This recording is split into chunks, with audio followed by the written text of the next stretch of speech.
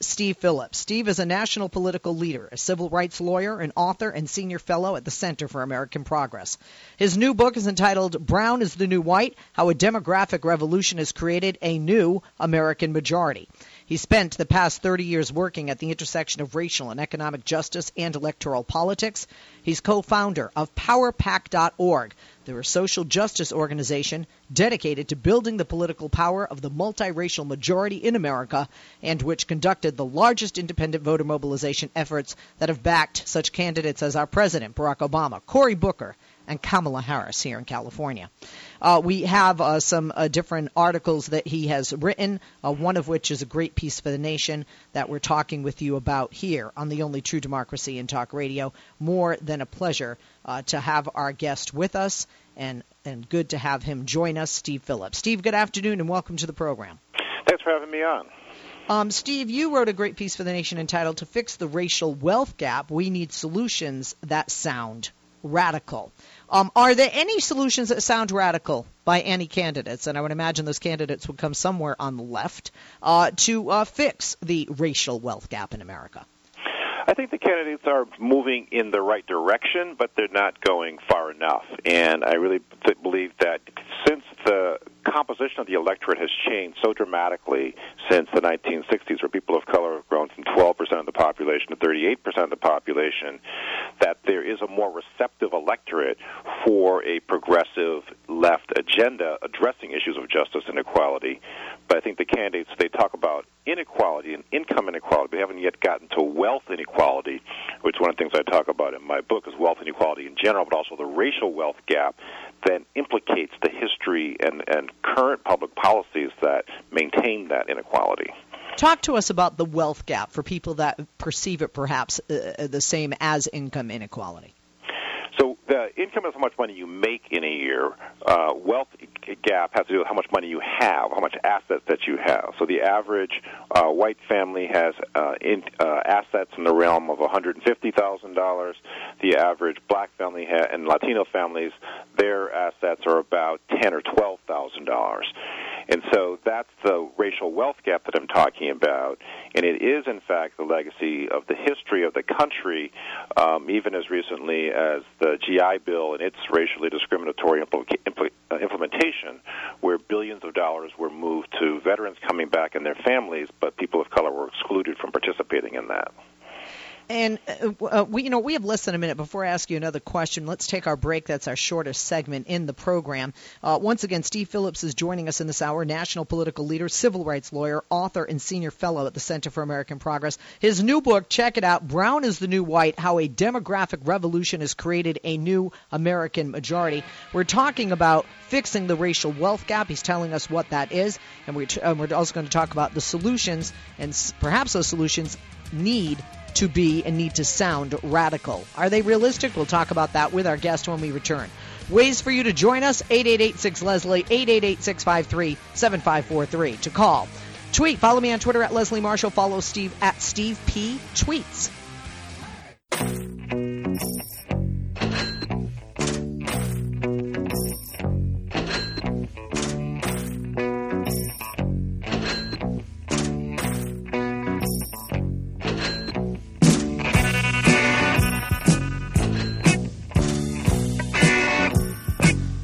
Talking with author of Brown is the New White: How a Demographic Revolution Has Created a New Majority. Also, he is a senior fellow at the Center for American Progress, national political leader, civil rights lawyer, and author. Joining us, Steve Phillips. Steve, thank you for holding. Welcome back.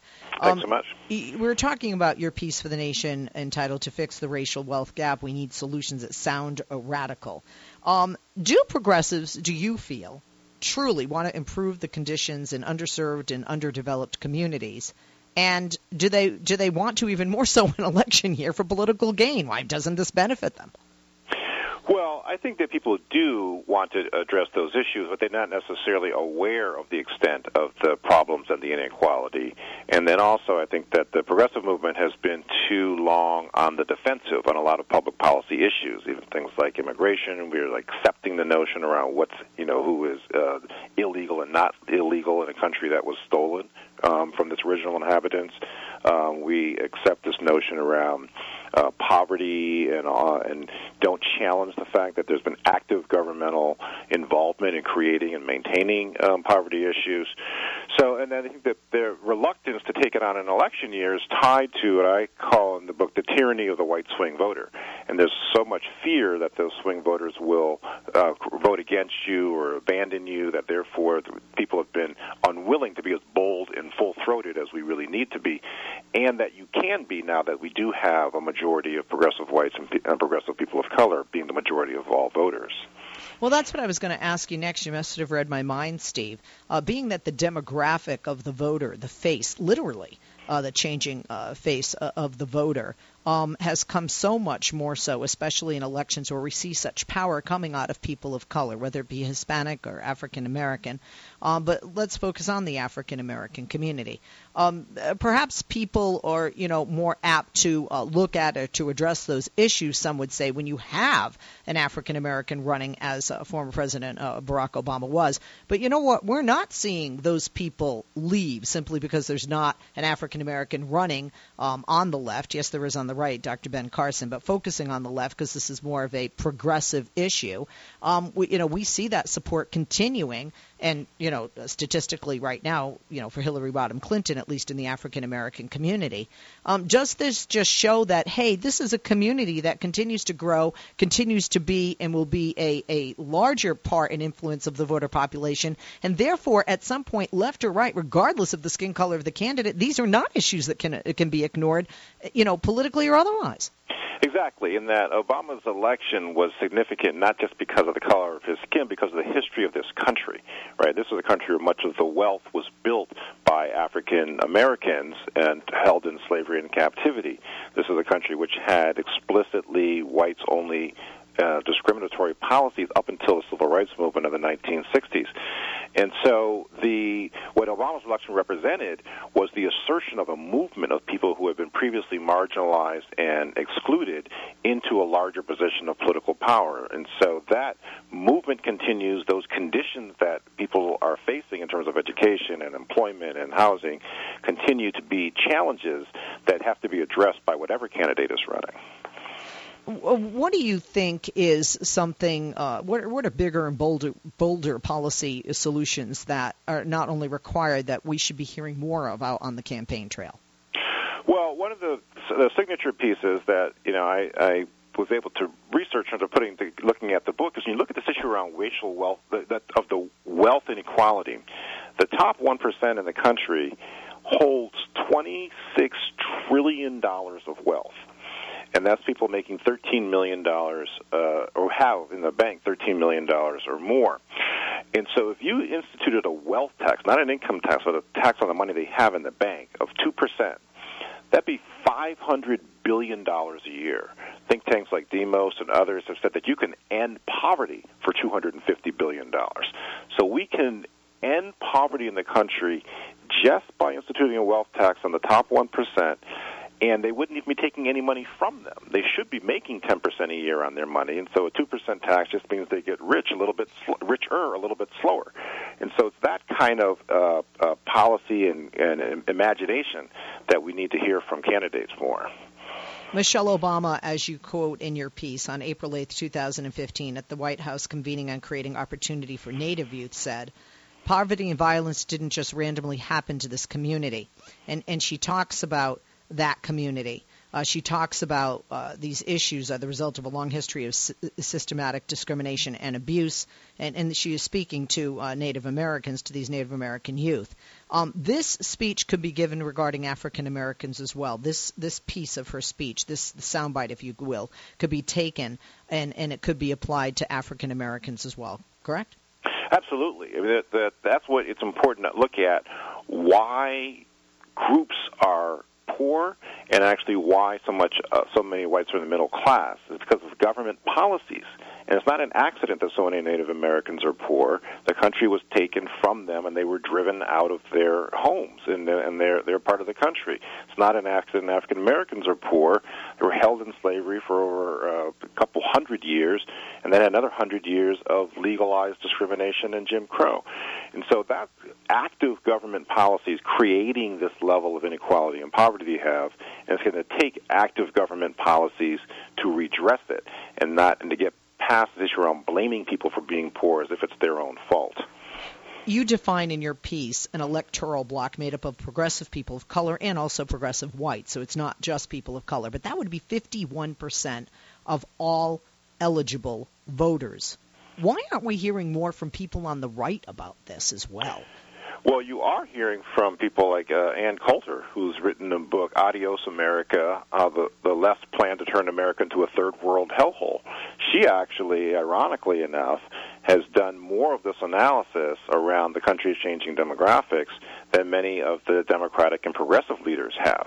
And so you're correct that my first chapter of the book is 51% growing every day, and that's progressive people of color and progressive whites, who are too often overlooked as a meaningful voting bloc. There are enough progressive whites now in this country, and there have always been progressive whites, that when they are aligned with the growing numbers of people of color, we can win and win on a progressive agenda without having to chase after the conservative swing voters.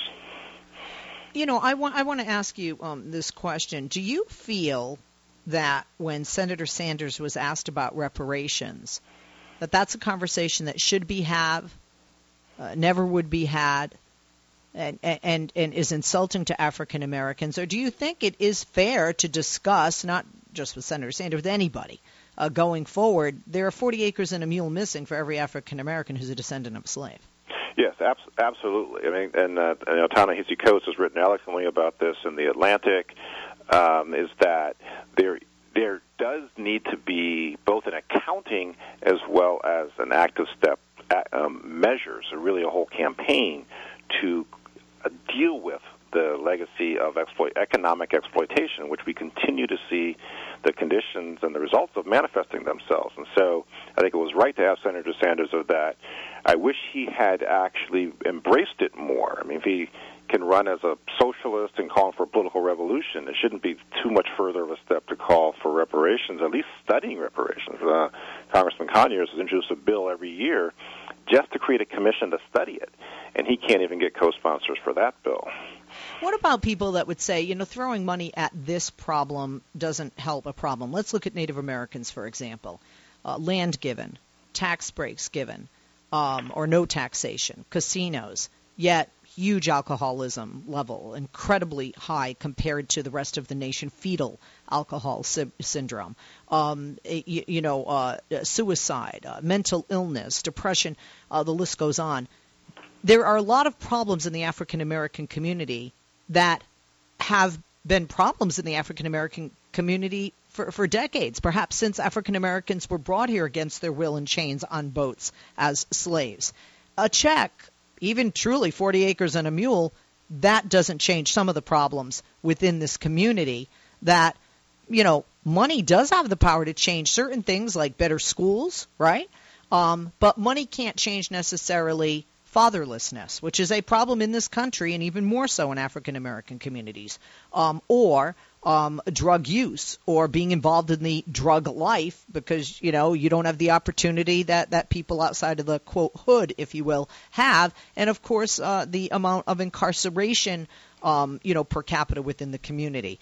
So I'm curious, very interested, Steve, in your response to this, because money helps, but money obviously doesn't solve some of these systemic issues.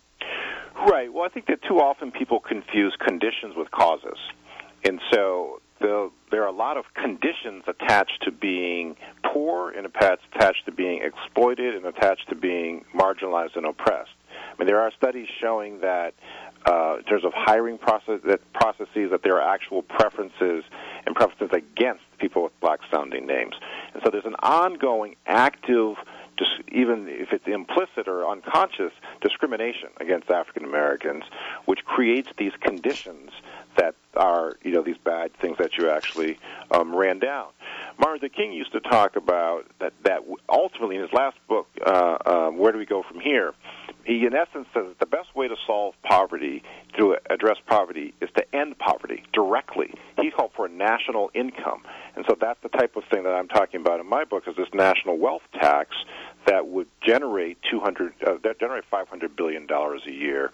And if we were working on that scale, not small checks to deal with, a little bit here and a little bit there, but taking people out of poverty and assuming that they are respectable and respected people who can function in a society given a legitimate chance, then we'll make a dramatic and qualitative change in our society.